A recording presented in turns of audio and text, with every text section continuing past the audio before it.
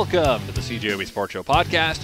On today's episode, we continue to chat CFL. We'll talk to the voice of the Argonauts, Mike Hogan. A lot of changes in Toronto. Are the Argos going to be any good this year? Are they going to be a threat in the East Division? Find out, won't you, on the podcast. Right now, we want to turn our attention to the CFL. Earlier in the week, we talked to folks in Edmonton and Regina. We're going to go to Toronto now, where there were a lot of changes since they last played a game, and we're joined by the voice of the Argos, Mike Hogan. Mike, how you doing tonight? I am awesome now that you have phoned, Christian. Well, that's lovely to hear, Mike. How excited are you to get back on the mic for a CFL game in about a month and a half? Oh, man, are you kidding? This is awesome. This is fantastic. This is the best news CFL fans could have possibly gotten. And, you know, you mentioned all of the changes over the last two seasons, really, since, the end of what turned out to be a hideous 2019 for the Argos, certainly not for the Bombers. But from our perspective, it was a forgettable year, and we just can't wait to get out there and erase back-to-back 4-4 teams.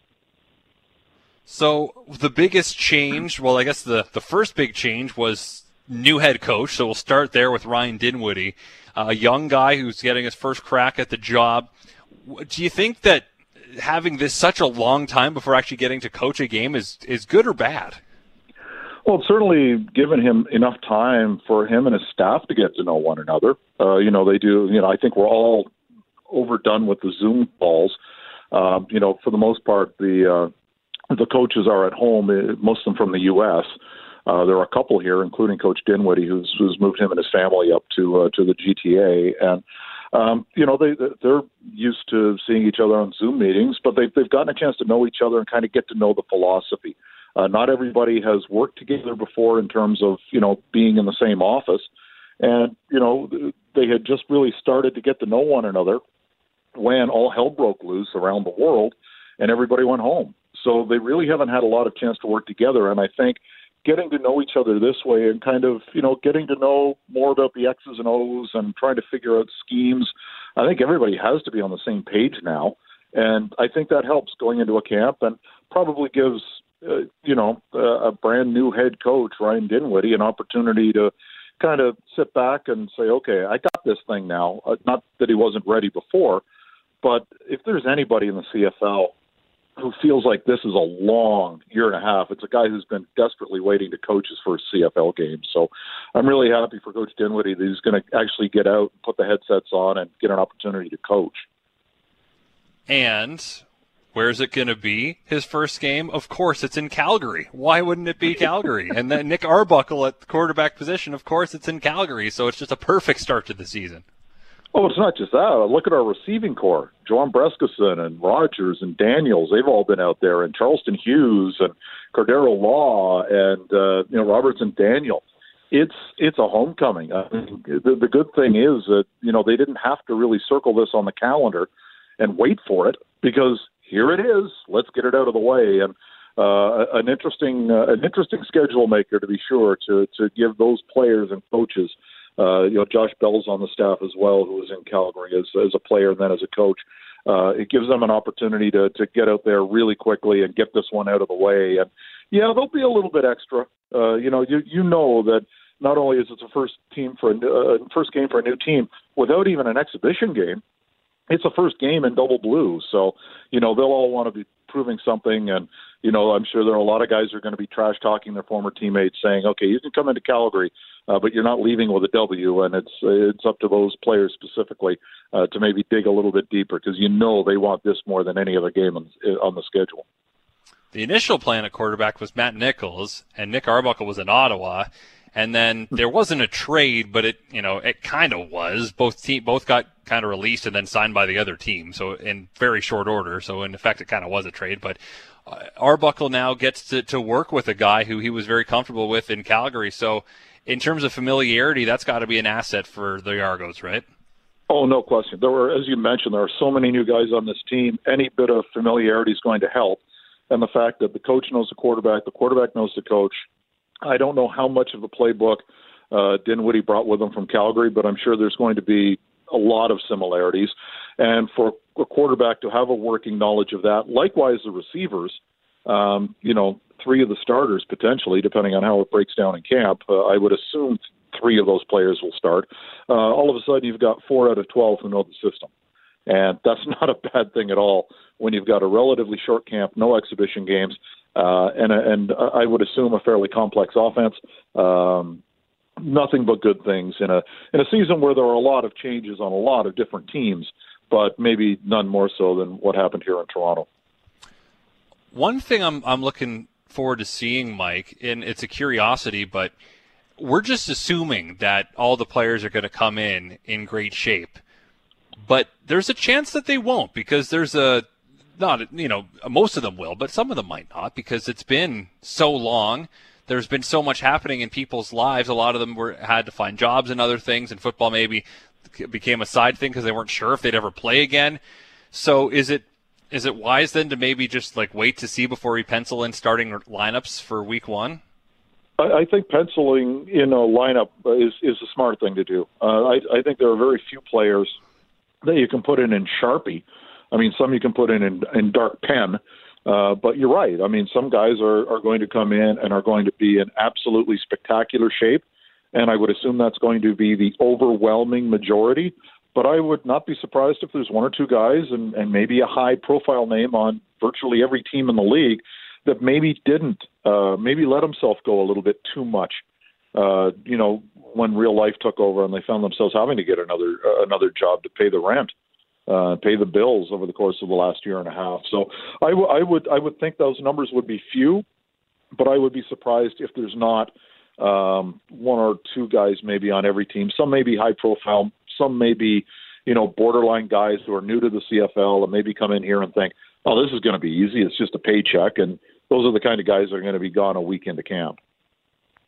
So the Argos, it's no secret, have struggled with attendance over the last, number of years. It didn't help that they haven't been very good the last couple of years. Yeah. They were just below 50% of capacity last time. And I know that you're not going to be able to sell out the whole place because you won't have full capacity when the season starts, just the rules of the pandemic. But how important is it to get off to a decent start so that when more people can go to games that people will want to? This is an opportunity, especially if we start playing before the Blue Jays are able to play in Canada, before TFC, the soccer team, for those who don't know, are able to play again. We may be up first. We may have the opportunity to not only fulfill our season ticket holders, but get a few more bums in the seats as well and expose them to the game. And I think it's really important to come out and play well. We certainly have the roster to do that. And, get some wins, but play exciting football.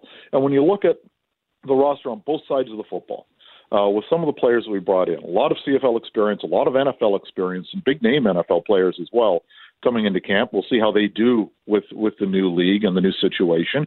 But, there's an opportunity for the Argos to come out and play some aggressive football, both offensively and defensively, and let people know that, that was fun. And in our market specifically, and you're an Ontario guy, you know how it goes. It's a case in Toronto where people go, well, it's not the NFL. Okay, so I love both leagues equally. I love OUA football. I just really like the sport, really love the sport, and I can be as entertained by a high school game as I can be by an NFL playoff game if the two teams are well matched and there are some big plays. And the Canadian football brand, both at the pro and amateur level, I think leads to more opportunities for big plays. And if we can get some of those, it's been successful. 2 Grey Cups with Ricky Ray, and but it might not have been the most exciting offense. A lot of dink and dunk, a lot of conversions, get the ball into some playmakers' hands, and specifically Chad Owens back in the day, you put the ball in his hands and you never know what was going to happen.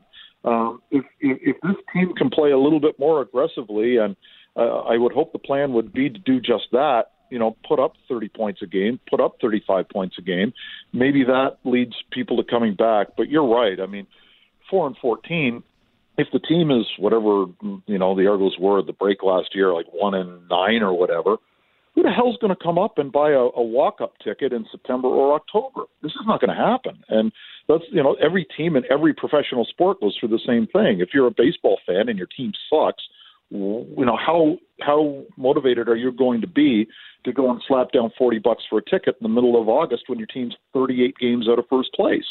4-14, you're not going to sell walk-up tickets. So that's a big part of it. And, the schedule for the Argos coming out is relatively tough. Back-to-back with Winnipeg after Calgary, and then Edmonton, and then back-to-back with Hamilton, and then to Saskatchewan. There are no free spaces on that bingo card. So, get the team off to a 500 start and take it from there when we get a chance to play some of the quote-unquote lesser lights, although, I don't think there's a bad team in the CFL this year. I'm of the mind that there can be room in your heart for every game. It could be the CFL. You can like the NFL too. It's fine. You can watch women's hockey and men's hockey. It's fine. You can do both. You can watch the WNBA and the NBA. You can do it. It's fine. You don't have to compare them. You can appreciate each for what they are. That's how I live. I know that's not how a lot of people live, but I digress. Last thing for you before I let you go, Mike. You mentioned that there really is no free space, and it's tough to know because it's been so long since we've seen games. But where do you think our Argonauts sit, not in the CFL hierarchy, but just in the East specifically? I think that, if we look at this honestly, and this is going to kill me, but I think that the Ticats would probably be the favorite in the East. And I don't think there are any people out there who look at this and say, okay, Hamilton's going to suck this year. Because they're not. They got a lot of players back.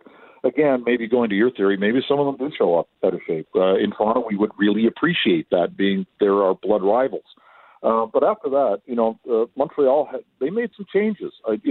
They lost some key players on defense, replaced them with some pretty good players. How long is it going to take for them to gel? Can they continue to be the surprise team? I don't think anybody in 2019 gave them a hope of even making the playoffs. And they were really kind of the Cinderella team. Ottawa could do that as well this year.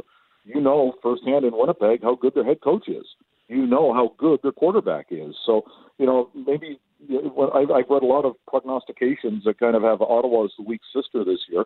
I don't buy that for a second. What are they going to be like when it rolls around in the early part of August? We'll find out. But it's the CFL, man. That's what makes it great. There's always a surprise team, usually one positive, usually one negative. And I don't know if we'll be particularly going to sneak up on anybody with the roster that we have. But this is going to be a pretty good football team. And the longer the season goes, like the deeper we get into the season, I think as this team comes together, and even Arbuckle gets some more snaps under his belt, I think this is going to be a really good football team by the end of the year. Mike, appreciate your time tonight. Thanks for this, and we'll check in as we get closer to Toronto's visit here to Winnipeg in August. Enjoyed it, Christian. Thanks. Anytime, pal. Well, thank you very much for listening to the CJOB Sports Show podcast. If you like what you heard, guess what? You can hear more every weeknight on CJOB from 6:30 to 9 p.m. Of course, that is when the Jets are not playing, because if the Jets are playing, then I don't have a show, but I'll be part of the pre- and post-game coverage. Anyway, thanks again for tuning in. Subscribe if you'd like. We're available on iTunes and other places, I'd imagine. So farewell until we meet again. So long and thanks for all the fish. So sad that it should come to this. We try to